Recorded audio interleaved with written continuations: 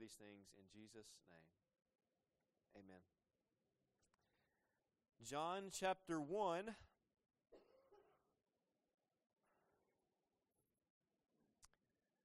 John chapter 1.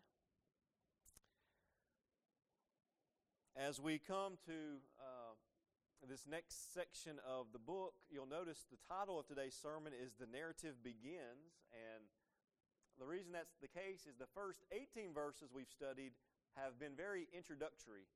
And they've been more about who Jesus is, the person of Christ, His God, His deity, Him being God, and His humanity, Him being man. And so we've really kind of, I hope, hammered that home in the last few weeks. But today, again, the narrative, the story of Jesus begins. We'll see at least part of His ministry. We'll see His actions, His words, and I hope we will learn much in this coming study.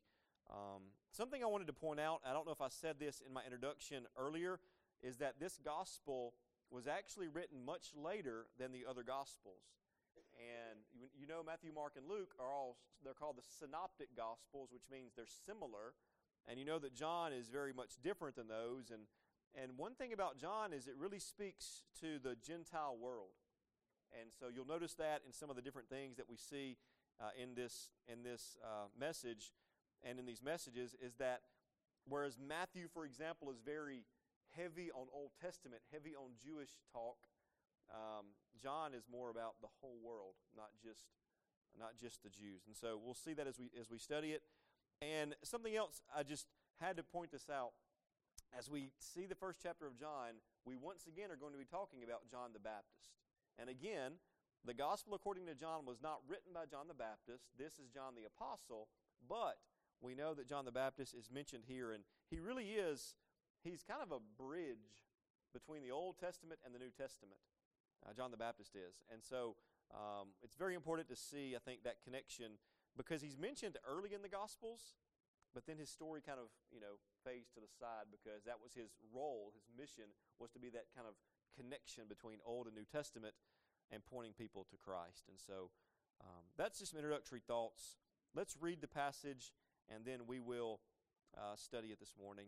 If you found John 1 and verse 19, say word.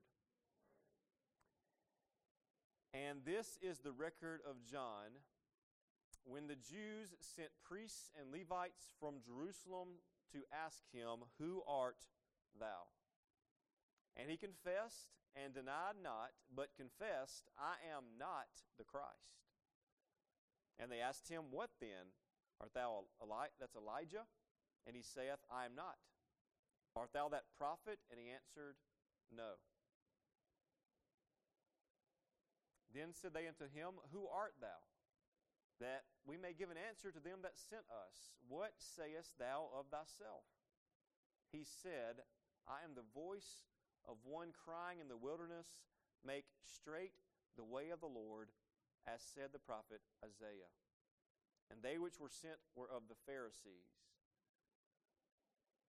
And they asked him and said unto him, "Why baptizeth thou then, if thou be not that Christ, nor Elijah, neither that prophet?" John answered them, saying, "I baptize with water, but there standeth one among you whom you know not. He it is, who coming after me is preferred before me, whose shoes latchet I'm not worthy to unloose." These things were done in Bethabara, beyond Jordan, where John was baptizing. The next day John seeth Jesus coming unto him, and saith, "Behold the Lamb of God, which taketh away the sin of the world. This is he of whom I said, After me cometh a man which is preferred before me, for he was before me. And I knew him not, but that he should be made manifest to Israel. Therefore I am come baptizing with water." And John bare record, saying, "I saw the Spirit descending from heaven like a dove, and it abode upon him. And I knew him not, but he that sent me to baptize with water, the same said unto me, Upon whom thou shalt see the Spirit descending and remaining on him, the same is he which baptizes with the Holy Ghost. final verse. And I saw and bear record that this is the Son of God. May God bless the reading of His Word. And let's look at 5 truths from this passage. 5 more truths about Christ and about things we need to know from John chapter 1. The first one, John the Baptist is an example of humility. Did you see that in that passage? How he put himself not first, but last. How the things he said to the people around him were a pure sign of a man who was humble. As a matter of fact, look at what Jesus said about him. I'm going to give you 2 verses here up on the screen. The first one is John 5:35, where Jesus said that John the Baptist was a burning and a shining lamp. And then in Matthew 11:11, Jesus said, "Truly I say to you, among those born of women, there has arisen no one greater than John the Baptist." Jesus spoke highly of John the Baptist, didn't he? I mean, Jesus spoke very highly of him. Of course, if you keep reading in Matthew 11, you'll see that Jesus says the lowest in the kingdom of heaven is greater than he. But the point is, Jesus spoke very highly of him, and John the Baptist was out there in the wilderness preaching and baptizing, and he was doing the work of God. And if anyone in that day and time could have stood up and boasted or bragged or been prideful about what they were doing, it would have been John the Baptist. And he was making such a wave that the Pharisees and Levites were sending out crowds to go check, like, y'all go check him out and see what he's doing out there. He was making a difference. He was making an impact, and he certainly could have been a person of pride, but was he? Did he boast in himself? Did he brag at himself? Did he sense and show pride? The answer, of course, is no. He did not point people to himself or to his goals, but he pointed people to Christ. His mission was to point people to Jesus. And in verses 19 through 23 there, you just see a humble heart of a servant of God. And so if you look back at those verses in 19 through 23, you'll see they come out and they say, well, who are you and what are you doing out here? Are you Elijah? And he's like, I'm not Elijah. And of course they knew Elijah was going to one day return. And Jesus actually said that John was in the spirit of Elijah, but John was not Elijah. He was in the spirit of him. They said, are you the Messiah? And of course, these people are not looking for a Messiah who will save them from sin, really. They're looking for an earthly Messiah, an earthly king who will lead them, politically, if you will. That's the kind of Messiah they're looking for. So they come to him and say, are you that Messiah that's going to lead us? Are you the Elijah that's going to come? Are you that prophet? And John the Baptist says, no, no, and no. I am simply, verse 23, one who's come to prepare the way for the Lord. Humility. Let's talk about it for a minute. John shows it to us. Do we possess the mark of humility in our lives? By shaking your head, yes or no, should Christians be humble people? Everybody said you do this, right? Of course, right? And yet, some of the most arrogant people I've ever met are Christian people. Right? And there's a disconnect. Isn't there a disconnect? When our Savior washed feet, and when our Savior put himself as a servant, a suffering servant, and we claim to have him as our Lord, and yet we have sometimes lives full of arrogance and pride, isn't that a disconnect? A prideful Christian is a paradox? It shouldn't be. And I know that all of us are tempted, and all of us are at times, tempted to be prideful. And sometimes it's even over spiritual things like, I know more about the Bible than she does, or I'm a better person than she is or he is. And we have this feelings of pride, or I have more money than this person, or I have nicer stuff than this person. And so pride might arise in our hearts. But we know that if we have a sense of pride in us, in this sense, that's sinful. And it's not good. And when we are living in a life of pride, we're thinking too highly of ourselves. And when we're thinking too highly of ourselves, I can guarantee this, we're not thinking highly enough of Christ. One or the other has to be Lord of your life. either you or Jesus, right? And if you have surrendered to Him, He is Lord, you realize you've taken that back seat. We have taken that back seat and made Him Lord of our lives. Pride's dangerous. I was reading this quote on pride, and I'd heard this years ago, but y'all know the boxer Muhammad Ali? I mean, maybe the greatest of all time, great fighter back in the day. He was also a great talker. You ever watch some of Muhammad Ali's fights, or he would just run off at the mouth, and usually he could back it up, right? And so one time Muhammad Ali, in his heyday, he's champion. He gets on an airplane, nothing. He's untouchable, unstoppable. He's on an airplane, and they're about to get ready to take off, and the flight attendant walks up and says, Mr. Ali, I need you to put on your seatbelt. And Ali said, Superman don't need no seatbelt. And the flight attendant looked right at him, and she said, Superman don't need no plane. That's pretty good. Talk about pride, right? But pride is dangerous. We're joking. That was a joke about it, but pride is really dangerous, and it can really take us to depths we don't want to go to. And again, think about just biblically, Lucifer. I want to rise above God, right? And what happened? Cast out.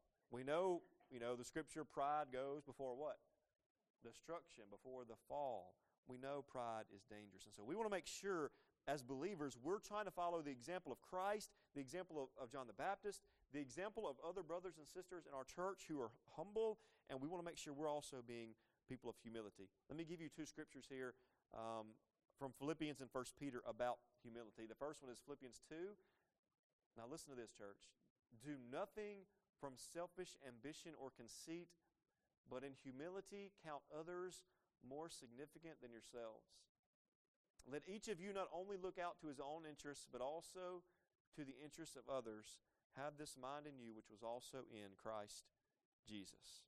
How about 1 Peter verse 5 and chapter 5 and verse 5? Likewise, you who are younger, be subject to the elders. Clothe yourselves, all of you, with humility toward one another. And remember I said pride is dangerous? God opposes the proud, but gives grace to the humble. This morning, I hope you will, just for a moment, think about your life. Am I being too arrogant? Am I not humble as I need to be? Usually, by the way, the person who is prideful in the room is usually the last person to know it. Everyone else knows it, but they don't. But do you have that desire to be clothed with humility? I hope you do. Don't be like the lady that approached me one time in church, not our church, a different church. Lady approached me and she said, Pastor, I've told you this before, but she said, Pastor, I'm the most humble person in this church. And I was like, no, you're not. Because you just said that, which means you're not. She was dead serious. Don't be that person. You don't have to prove it by your words, but by your spirit and your actions, you prove your humility. How about in verse 27? When John the Baptist said, I'm not worthy to stoop down and untie the sandals of Christ. His shoe latchet, I'm not worthy to unloose. Did you know in first century time, they didn't wear all kind of different boots and dress shoes. They wore sandals, right? And they walked around all day. So can you imagine what their feet looked like? Ugh, pretty gross. And so when you went to visit someone, it was the lowest slave in that person's household that would be their job, the lowest slave, their job would be to come and undo your sandals for you. Not the higher up slaves, this is the lowest slaves. The lowest of the low in the house would be the one who would do that. What did John the Baptist say? He said, the one who's coming after me, Christ, is preferred before me, and whose shoe latchet I'm not worthy to unloose. John the Baptist says, I'm lower than the lowest slave. That's humility. That's putting someone else ahead of yourself. And John the Baptist had a high view of who Christ was. I pray we have that view. Let's go to the second of our 5 truths. The first one was the longest, as it usually is in my messages. The second truth, notice that the unconverted are spiritually blind. Look at verse 26. In verse 26, he says, one's come that you do not know. So again, these priests and Levites, they came to question John, and And really, it was a reconnaissance mission. Let's go find out who this guy is. Let's go find out what this guy's doing. And what's interesting to me is these are Jewish people, right? These are people who know the Old Testament. They're prideful about keeping that law. They are descendants. They brag about being descendants of Abraham and Jacob, and they're religious people. So religious people come out to hear John the Baptist preaching about the Messiah. And it says here a few verses later, the Messiah shows up. So Jesus is living among the religious people. I imagine they're going to fall down and worship him. Do they? Did we read that in this text? No. Surrounded by religious people and even a leader like John the Baptist, these people come and they are not ready to see Christ. Remember back in chapter 1, verse 12? It says, Jesus came to his own, and his own did not receive him. These people looking for a Messiah, looking for something, and they don't see Jesus. Why could they not see him? Point number 2, they are spiritually blind. They could see the man. They could see Jesus walking up. But spiritually, in their heart, they were blind. It's tough sometimes, isn't it?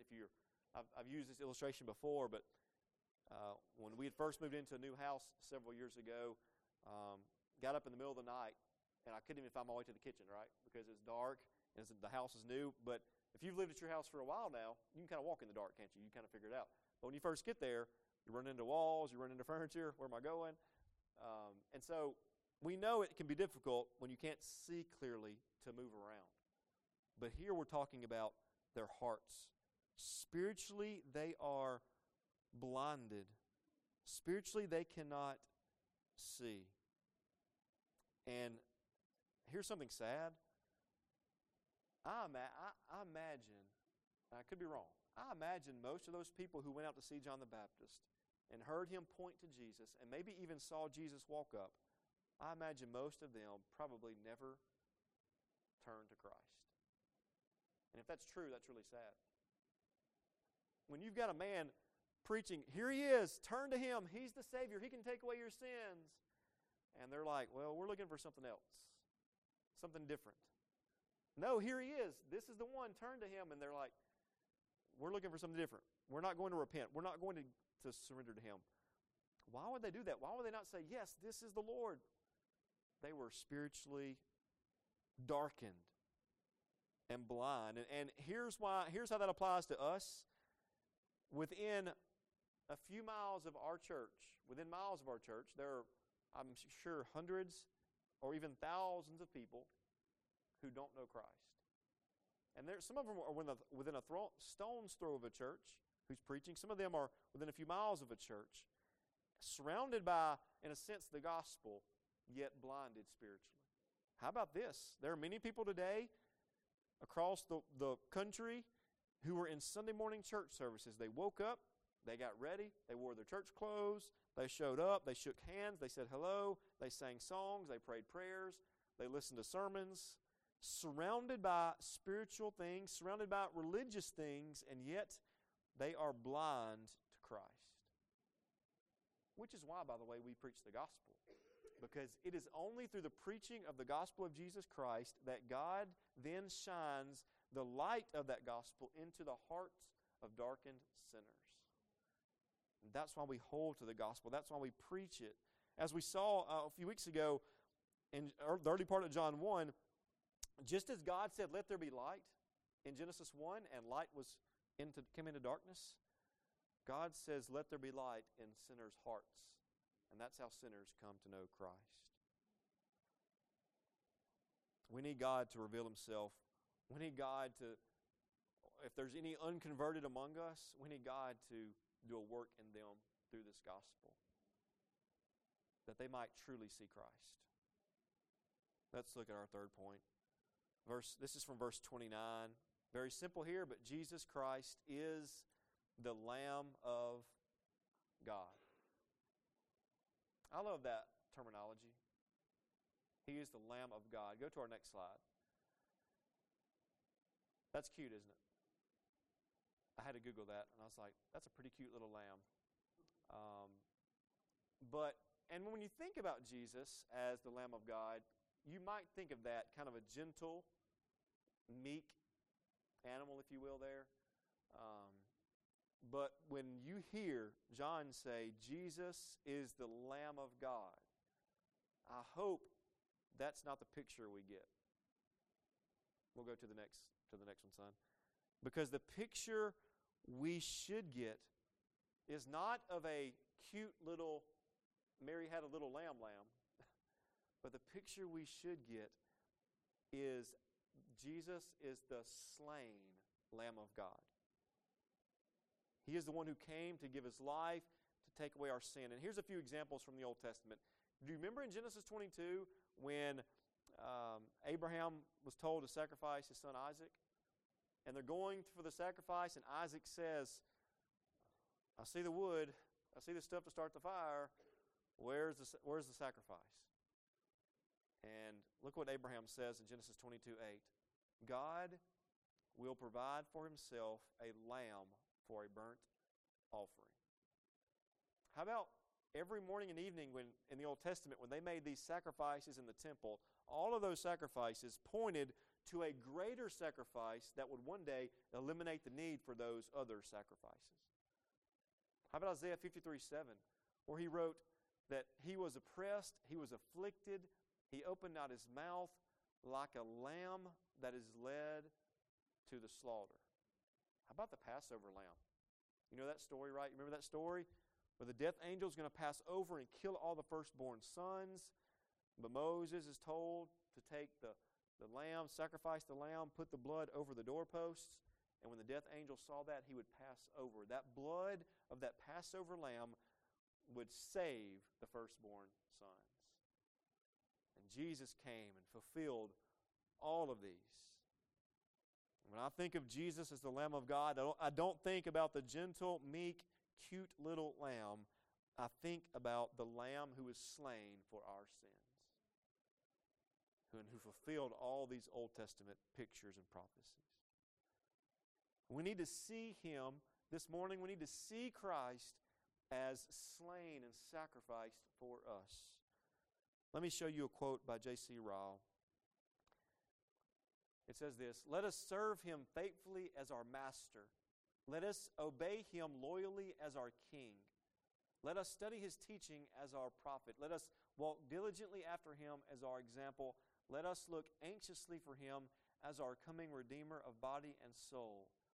But above all, let us prize Him as our sacrifice and rest our whole weight on His death as an atonement for sin." This morning, I hope you'll think for just a moment about the preciousness of the Savior, that He laid down His life for you and for me. Jesus Christ, as John said, is the Lamb of God. Number 4, the next thing he said there in verse 29 is, He's the Lamb of God, and it says in verse 29, who takes away the sin of the world. I want to think about that phrase, that sentence, Jesus takes away the sin of the world, and I want to break it down in these next 4 ways. First, Christ is Savior. Jesus did not come to be a conqueror, although He will, by the way, the next time He comes. He did not come to be a philosopher or even a great teacher. He came to be a Savior. That's what He came for, and that's what He did. And thank God that Christ did that, because on our own we can never save ourselves, right? We can't earn it. We can't buy it. Only through receiving Christ can we be saved. He came to be a Savior to take away our sin. Next, notice that Christ is a complete Savior. I like this. He's a complete Savior. 1 Peter 2:24 says He bore our sin in His body on the tree. The Bible says that He separates our sin as far as the east is from the west.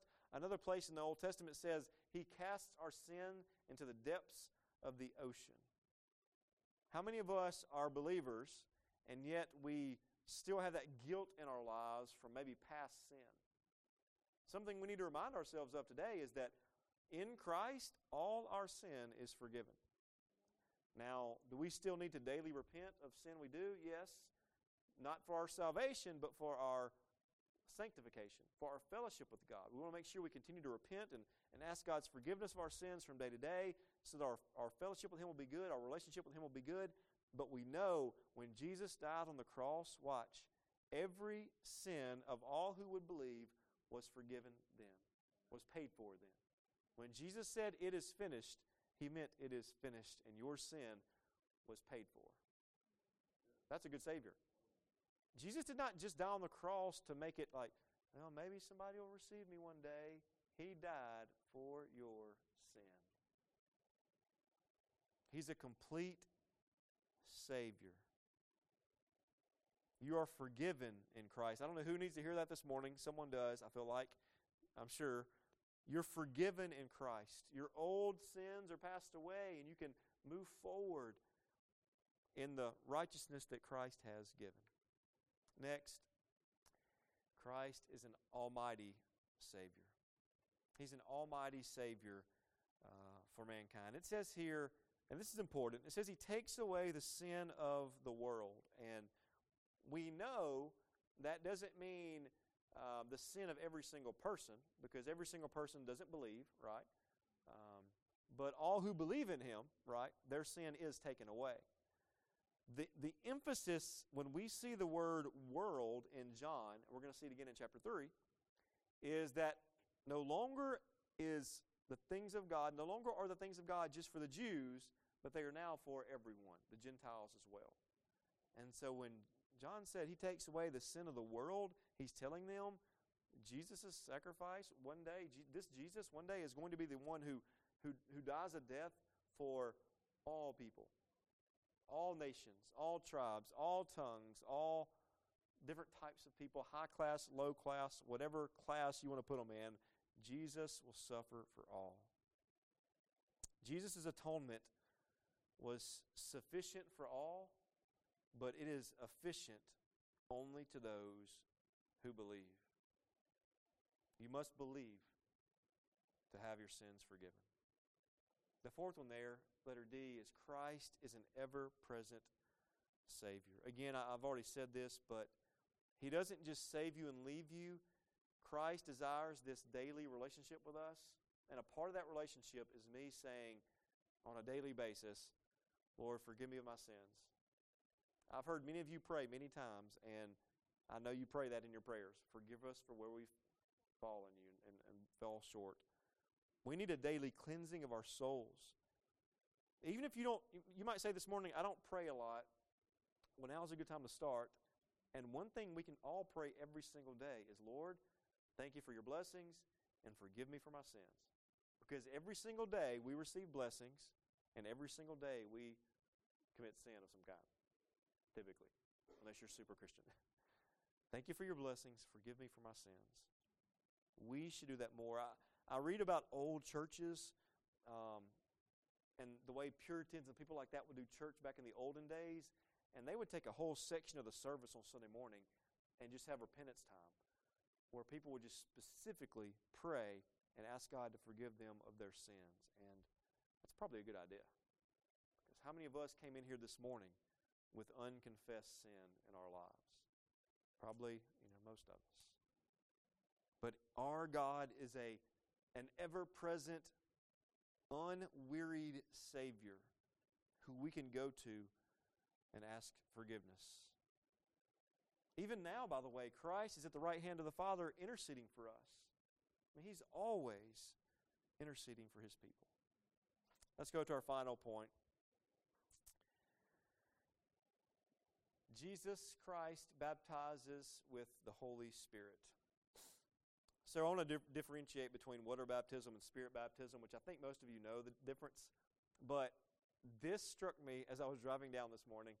Have y'all seen that movie, Oh Brother, Where Art Thou? Classic, right? Classic. So these three guys are running from the law. They're hanging out in the woods talking, and they start hearing some people sing. And they see some people in these white robes, and they're like, what's going on here? And so they follow them down to the river. And what's happening? It's a big baptism service, right? And Delmar, a little short one, he he's starting to feel the Spirit. And like the other guy's like, what is he doing? And he walks out in the water, and where they're getting baptized, and there's a pretty song going on, and Delmar gets baptized. He jumps up, and what does he say? Remember? He says a bunch of stuff. Some of it we can't repeat. But he's like, I've been redeemed. The preacher washed away my sins. The preacher washed away his sins. And he's like, I'm forgiven. He's so excited about it. But his theology is kind of messed up, right? It is messed up. He thinks that just because he got dunked in the water, he's right with God. He's like, I've been redeemed. I'm forgiven. I'm saved. I'm a change, you know. And so we understand that water baptism does not save us, right? Now, if you have not been baptized and you've not followed Christ in believer's baptism, it is very important, and we want to do that. And if you need to do that, please come speak with me about it after service today, and we can talk about it, because we know it's a very important thing. We know Jesus was baptized by John the Baptist and set that pattern for us, and it is an important step in our walk with Christ, is to receive Him and then follow in baptism. Baptism is that outward expression, you've heard, of the inward cleansing. It's like this wedding ring, right? I can take it off, and I'm still married, right? But I better put it back on. It's the symbol, right? It's just a symbol to let other people know, don't talk to him or his wife will cut you. But it's a symbol of what has happened in my life. When you're baptized, it's a symbol to the world, to the church, of what God has done in your life. We know that, right? So here, we differentiate. He says, Jesus, John says, I come, and this is 31 through 34, I come to baptize in water. And John did that, by the way, just to prepare people for Christ. He says, but Jesus, the one who comes, will baptize in the Spirit. And baptism in the Spirit is something that there's a lot of things you can talk about this, and there's a lot of, I think, charismatic groups that misuse some of this to a degree. But for our purposes today, when he said Jesus is going to baptize in the Holy Ghost or in the Spirit, I'll simply define it like this. This is Christ implanting His grace in us. This is the new birth. This is regeneration. This is God taking out a heart of stone and putting in a heart of flesh. This is God bringing light into a dark heart. It's not going into water, but it's the same idea of immersion. You know, we say immersion, we're put all the way into the water. When the Spirit comes in our hearts are immersed, completely taken over, if you will, by God's Spirit. It's baptism here, not of the body, but again, of the heart. One very famous person was baptized by the Spirit, but not in water. Has anyone ever told you before, you got to be baptized in water to go to heaven? I've heard that before. One very important person was not baptized in water. Do you remember who I'm talking about? Thief on the cross, right? He was baptized in the Spirit because he received Christ. Christ had to work in him. He was never baptized in water, but Jesus said, today you'll be with me in paradise. And so that's a very important distinction, again, between the different types of baptisms. Now, again, I hope y'all see the balance here of baptism is important, and we want to do that. It's a proper thing to do in the church. But here's my question this morning. Have you been baptized in the Holy Spirit? Has God done a work in you to bring light into your darkened sinner's heart? And here's one way to know. There's several ways to know. One way to know is, do you have any interest in the Lamb of God? If you have no interest in Christ, then He has not done a work in your heart. Because if He does a work in your heart, one of those fruits of that is a desire for Him. Do you have any interest in the Lamb? Everyone in this room, starting here in this pulpit, is a sinner deserving God's wrath. All of us. The best person you know, the most spiritual person you know, is a sinner deserving of God's wrath. And no matter what we do, no matter what we say, no matter how hard we work, we could never clean ourselves and make ourselves righteous, can we? We can go in the water over and over again and be baptized over and over again. We can be baptized every single Sunday in that water, but until God has given us His righteousness, we will not be righteous. The only way to have that righteousness is to believe in Jesus, who is the glorious Lamb of God. John 8:24 says, unless you believe, Jesus said, unless you believe that I am He, you will die in your sins. And then in 1 John 1, the Bible says, the blood of Jesus, God's Son, cleanses us from all sin. I pray you know Christ today. I pray you have the humility of John. I pray you see that your salvation came all from God because you were spiritually blind. I pray that you'll see the importance of having Christ first in your life and exalting Him. Let's pray.